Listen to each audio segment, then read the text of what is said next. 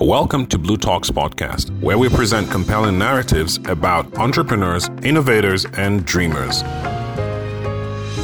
So my sister just texted me now telling me how much she's missed me. Well, I know what she truly misses, so I open my Stanbic IBTC app and say to it, "Hey, I want to transfer 5,000 Naira to Funke." Done. And my boss just asked me what the highest price stock is right now. I can't fold my hand though. So I open my Stanbic IBTC app from the comfort of my home and figure it out. Got it! You be the hero. Upgrade and take control of your finances with the new Stanbic IBTC mobile app. Download or upgrade your Stanbic IBTC mobile app on Google Play or Apple Store to experience seamless voice banking, stockbroking, insurance, and more from the safety of your home. From your one-stop financial services partner, Stanbic IBTC. It can be. Blue Talks, brought to you by Stanbic IBTC. Welcome to today's edition of Blue Talks. On today's edition, we'll be speaking with a serial entrepreneur, serial investor in the Nigerian startup space. And we'd like to get his thoughts on what to do or how he decides which startup to back and what other investors might watch out for. But before we go on, I'd like to give a brief synopsis of what the global startup industry is like and by extension to Nigeria. The global startup industry is estimated to be creating around $3 trillion in value, which is more than the GDP of some top 15 global economies. The wind of change has spread to the African continent, with Nigeria as one of the biggest beneficiaries.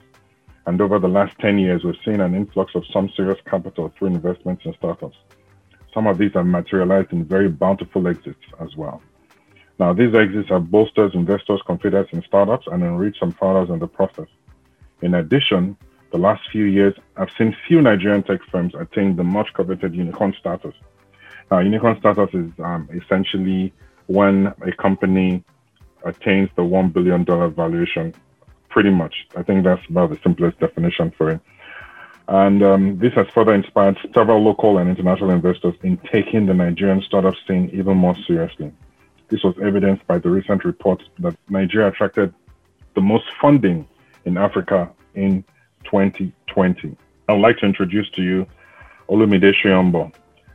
He is the CEO of Blue Chip Technology, and like I said earlier on, he's also a serial investor. One of the go-to guys for startups looking for investment in Nigeria. Welcome to Blue Talks, Olumide. Hi, Tyra. Thanks for having me. Great. So let's dive right into it. Can we meet you? Can our audience meet you? Who's Olumide Soyombo? All right. Olumide Soyombo is an entrepreneur who started out his entrepreneurial journey in 2008 when I co-founded a company called Blue Chip Technologies. As an enterprise technology company building out solutions around data warehouse, business intelligence, enterprise applications, and the like. Grown that company now to a company with about 150 people in several African countries, partnering with some of the biggest software OEMs. But then in 2014, looking at our ecosystem, I started actively investing in interesting B2C type, platform type startups. Probably invested north of 35 companies since then. Some of the notable ones you probably know in the market today in the fintech space, exited some of them. And yes, I'm constantly looking to back new entrepreneurs and solid entrepreneurs building interesting things in Africa. Thanks for that brief introduction, Olumide. I like the sound of your modesty, but backing 35 companies is a lot. What drove you to that, and what gives you the confidence that you're backing the right horse? Like I mentioned, I've been running an enterprise technology company, and if you look at the enterprise tech space, even if I looked at Blue Chip in 2014. Maybe if we're doing about $7-8 million in revenue at the time, well, you see that your revenue is concentrated amongst 2-3 clients, right? So you lose one of them, you see it hit your bottom line immediately. And so we started thinking of how do we invest in other B2C type startups and platform type startups where is one-to-many type relationships where you can build a huge user base, even if you lose a couple of customers, or the churn, you can quickly build back on that. So how do we build out that huge base that is not based on relationship-based selling, but more platform-type-based selling? And obviously our market was getting very, very interesting at the time in 2014. There was the whole Yaba movement with what CC Hub had started building out there. There was the whole interest of even young people in technology. And then obviously huge penetration of smartphones, advent of increased and reduction in price of data.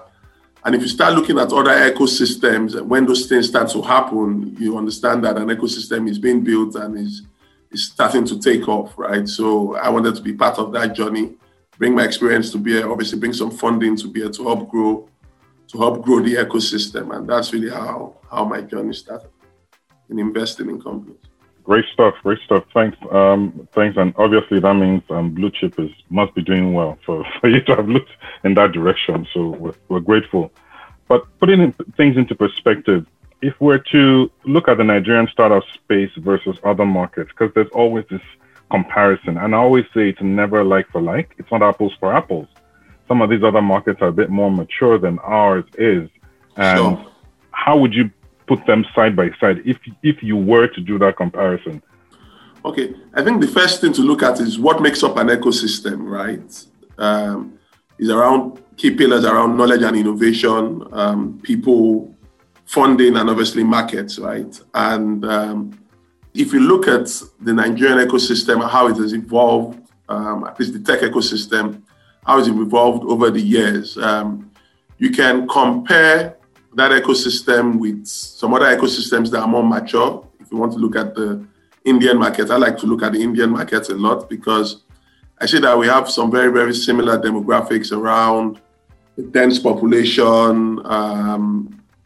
We have also a market of very young people who are seeking to learn, some huge level of poverty in many areas, in certain areas, and people trying to jump over that. And you start seeing some similarities about maybe where India was maybe 6-7 years ago, 8 years ago, and where Nigeria is today. So you look at that lag between the two ecosystems, and you can start seeing some similarities between where they were 8 years ago and where we are now. And you can start seeing, it starts letting you know some certain things that need to be built even in our ecosystem. So for example, there are certain companies that just have to exist in every ecosystem. An e-commerce player would always exist. In niche e-commerce players would exist. Someone solving payments problems would exist. People doing different things in the financial space, unbundling certain things. They feel the banks aren't doing well. If you look at an edtech player would also exist. You can look at those markets and look at our own ecosystem, and you can start doing the matching of what is really required in each space. So I think it's still very early days for us. I still say it's day zero. We are starting to see exits happen in our markets, which would obviously mean more of that funding can come back into the market, into empowering people. You are seeing a lot of learning because you are saying that people who've worked as product managers in different companies are now going ahead to start their own companies. I've invested in ex-founders of Paystack who've gone ahead to found their own companies, ex-founders of Jumia, and so on and so forth. So ex-product managers in Jumia and so forth, or ex-employees who've now gone ahead to build their own companies from the learnings over the years. And then obviously you're saying all this won't matter without talent, right? I remember in 2014, 2013, a company that needed to build anything would probably have to go to India or look for developers outside the shores of the country. But with how things are moving with talent, you're seeing a lot of talent being built here. A lot of our own developers are even going out of the country, as they would say, Japa, to build in other ecosystems. And we're churning out that talent. We still need to do a lot more because, like I said, the ecosystem is really going to be built based on the talents available. Thanks for that. I mean, it's a good thing you mentioned. Interesting thing you mentioned about talent. There is this constant debate about the lack of talent in Nigeria and how some people believe talent should be seen as a commodity, where, just churn it out just to be able to meet certain objectives. And some people see it more as a social, endeavor in trying to help people build more meaningful lives. and being more responsible for themselves. But I mean, the question for me to you is that, can you engineer entrepreneurship in a society by looking at talent as a commodity? Because obviously, I mean, like you said, having the right talent, these people going through certain systems, coming out and then having the confidence to be able to start their own things as well. So can you engineer entrepreneurship in a society using talent, or are there other factors that are largely dependent on that? And like I said earlier, it all falls back to talent, right? And it all comes back to how are we investing in that. You would see that there's a huge competition for top talent, obviously, in the country today. You find many of the companies are struggling to keep some of their top people in a market like ours because they can't afford to pay what the global competitive prices for those talents are. And in a globally competitive marketplace, the talents can work anywhere they want, right? They can, in a remote workspace, somebody in Nigeria can be working in a dev environment in Germany. So how do you stop that person from making such a move? So for me, I think that it has to go back to investing back in the pool and trying to churn out as many as we can, right? So there's no need talking about, hey, people are leaving, or people are leaving the country to build outside, or Nigerian companies can afford to pay the Nigerian developers. We need to build more. We need to invest more in those resources. So, and that's what different companies are starting to do now. We're seeing the likes of Semicolon, we're seeing the likes of Decagon, trying to invest in that assembly line, for the lack of a better word, where we're able to invest in the core developers who form the backbone of many of the ecosystem, product managers who are learning in different companies. And it's a cycle, right? So they go through, the companies who are hiring these people and have gotten successful by hiring this talent need to also invest back into the pool in building up new talent. And that's how ecosystems are really built. So I feel that the more people we can get into the pool, the more senior people we keep having, the better for us as a whole ecosystem. So I think the onus is just to produce more, as opposed to complaining about the people leaving or not being able to afford certain talent. Great, thanks. So this would be similar to any of the other maybe industrial revolutions, where maybe at the time where you had soldiers coming back from war and they needed to do certain things, that the skills they had learned, even the women, the engineering skills they learned were the things that were plowed back into building those economies. Sure. When after the massacres of us. Thanks, very good point. And if somebody was to ask you, what's the rule of thumb? So what are the investment principles you follow? Every day, I'm in different WhatsApp groups, as I'm sure you are, and they have people talking about trying to seek funding. They're trying to just get to that point where they have an MVP or they have some kind of prototype, something to show so they can stand in front of guys like you, or guys and women like you, who have the cash to back their ideas. But what's that rule of thumb? What are the investment principles that you follow before you can invest in any startup? For me, the first thing is I invest in the founder, because I'm investing in the pre-seed and seed stage. That's the stage I'm typically get involved. So I'm investing first in the founder, because it's the founder that's going to end up building the product, right? So it's first the founder. Do I like this person? Do I think this person has what it takes to solve this problem? What does this person know about this market? What nuanced view does this person have about this problem? And then more importantly, what has this person done before, or what risk has this person taken on himself or herself in terms of trying to build out this company? Somebody is saying, okay, I'm trying to build out a company or start a company, but the person is still sitting in a comfortable job in a bank, right? And the person is coming out to seek funding. The person, as I say, has not made any sacrifice for himself or herself to build out and take a risk on this problem. So if you're not going to take a risk on yourself, why would any investor take a risk on you? So the first thing is to find entrepreneurs who are ready to bet on themselves first, who I believe are gritty, who I believe have the staying power to build things, and who I believe have some sense of unique view about the problem at hand. And then obviously we talk about the product, and then we talk about the market, right? How big can this possibly be, right? If this guy gets it right. I think our sweet spot, our eureka moment is when you have a very, very super entrepreneur working in a very, very large and interesting market that just has to be built, which is what obviously happened in the Paystack, with the Paystack story. So that's really, but it all comes back to the founder. That's the first person I'm betting on. So if I like the founder, I'll most likely fund the company, because you'll find out that in any case, most of the assumptions that the founder has made for the business would change. The product would also change, but the founder would not likely change, right? So it's who that person is that you need to bet on early. So that's why I obviously always bet on the founder.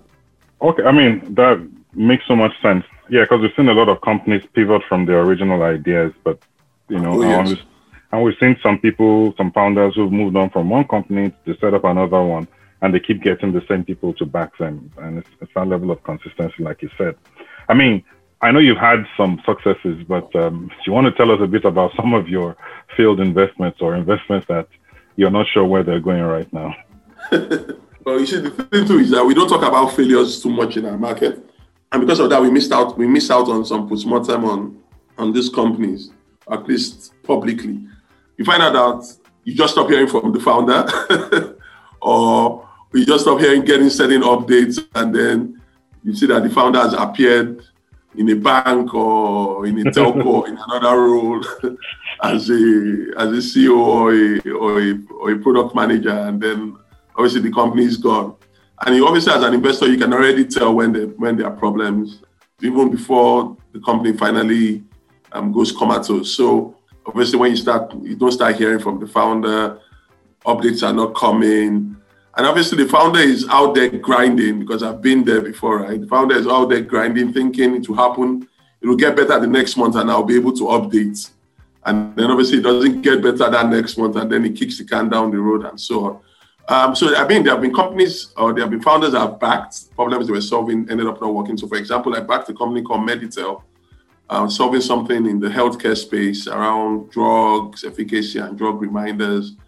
And it ended up not working. But I still back the same founder who is now doing something in the renewable energy space and is going ahead with that. So it comes back to me still backing the same person. So if I backed a company called PiggyVest today, but when they started out, they were doing something called Push CV. And then they pivoted to PiggyVest. So it depends. For me, it's why you have to back the team, because the team would be able to move from one problem to another problem, or from one problem, and from that problem finding a solution as they move along. So that's why the team is very important. I mean, great. I mean, I think you had a blog post not too long ago detailing some of these things. I had a laugh reading some of it, but it was also very insightful. I was inspired, and which I hope a lot of other investors are too, in you being able to come out and talk about some of these things. That look, it's not every time that it works. And I remember one thing that you said about somebody that I think had also invested as well, and then came to you and said, so what's going to happen now that I think my money is the money gone, or something like that? Like, man, the money's gone, and it's a realization that sometimes it's not everything that works, but it's an exercise we have to carry out if we are going to grow the ecosystem, grow our environment in that sense. But one question I want to ask is, why do you think that some founders don't necessarily provide updates, even when they don't have the updates, when they don't come back to you, or when you don't hear anything from them? Is it that they can't reach out to you for help?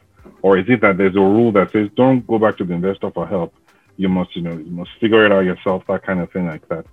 I don't understand that, because just going quiet, it's almost like saying, I don't have anybody else. I don't understand it enough, but I don't have anybody else to go through.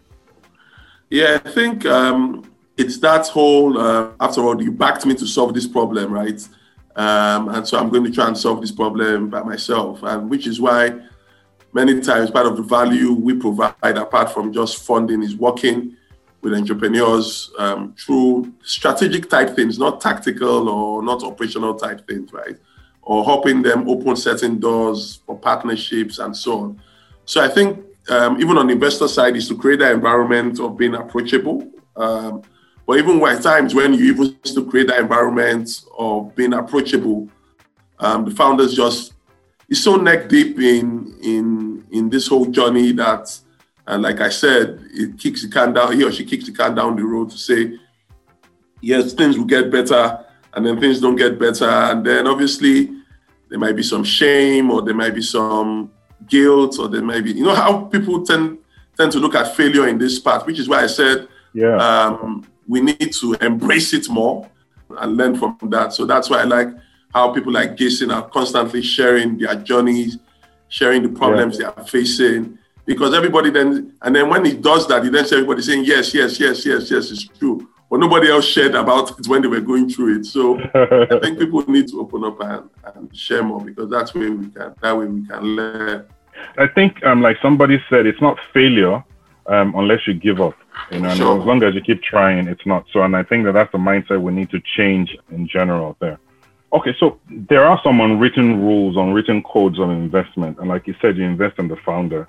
There are some things that are not in any rule book. That could you talk about some things that certain people, maybe some other things that you've seen out there for any founder or any would-be founder listening now that might be looking to raise some funding, in terms of things that, you know, that investors watch out for? And so if you had a potential entrepreneur looking to raise money right now, what are maybe the 1, 2, 3 things you would tell them before they approach an investor? Okay, I think the first thing is to do the research on the investor, right, before you even approach the investor, because what you tend to find too is there's a wrong investor-entrepreneur matching in certain instances. What do I mean by that? An entrepreneur who is at the pre-seed or seed stage going to approach an investor who invests in only growth Series A and growth type companies, right? And then wondering why he or she got turned down. Obviously, there was a wrong investor to entrepreneur matching in terms of stage, right? So first, the research around the different investors for which stage is very, very important, because that then determines who you should approach. And then obviously once you're able to do that, like I said, is then for you to then show your unique knowledge about the problem or your unique approach to solving this problem, and you showing what you've done before in a similar path or what you've done before that gives you some standing to be able to tackle that problem, and what risk you've taken on yourself. Investors obviously like to see that. And then obviously investors obviously want to see that level of dedication, that you're ready to put your time to eat, sleep, and drink this company. And because that way they are putting their money and their trust in you, and they want to believe that you're also all in 100%. I think you should also do some research around talking to other investors. So once you found the right investor to your stage mapping, you then have to talk to other companies that investor has worked with in the past to understand what their journey has been like with that investor. Because there's a tendency that many times founders see it as just a one-way dating game, but it's a two-way dating game, right? You should DD the investor the same way the investor is DDing you. So you should due diligence the investor the same way the investor is due diligence in you, so that you don't end up with in the wrong space. Another thing would be obviously for the founders, don't give up too much too early in terms of equity down the line, and obviously don't. It might not sound too popular, but don't overraise in terms of those kind of crazy valuations that are overheated, and then you running and chasing that valuation at the end of the day, because it can come down to bite you down the line. Doesn't sound like a good advice, but trust me, when it doesn't go well, you then see a down round, and you don't want that. So obviously, I've seen some cap tables to where the founder, in an act of desperation, has given out 50-60% of his company in the first raise. The cap table is totally messed up, that knowing that investor can even come in again. So so that's what I mean by don't give up too much too early, because you would need that room on the cap table down the line as you grow. Great. So I mean, something just popped up now. I've seen it in a few places before. Would you back a single entrepreneur or it has to be a team? I mean, I like teams more than anything else. I would typically back mainly teams. I started the company as a team, and I've seen the value of partnerships.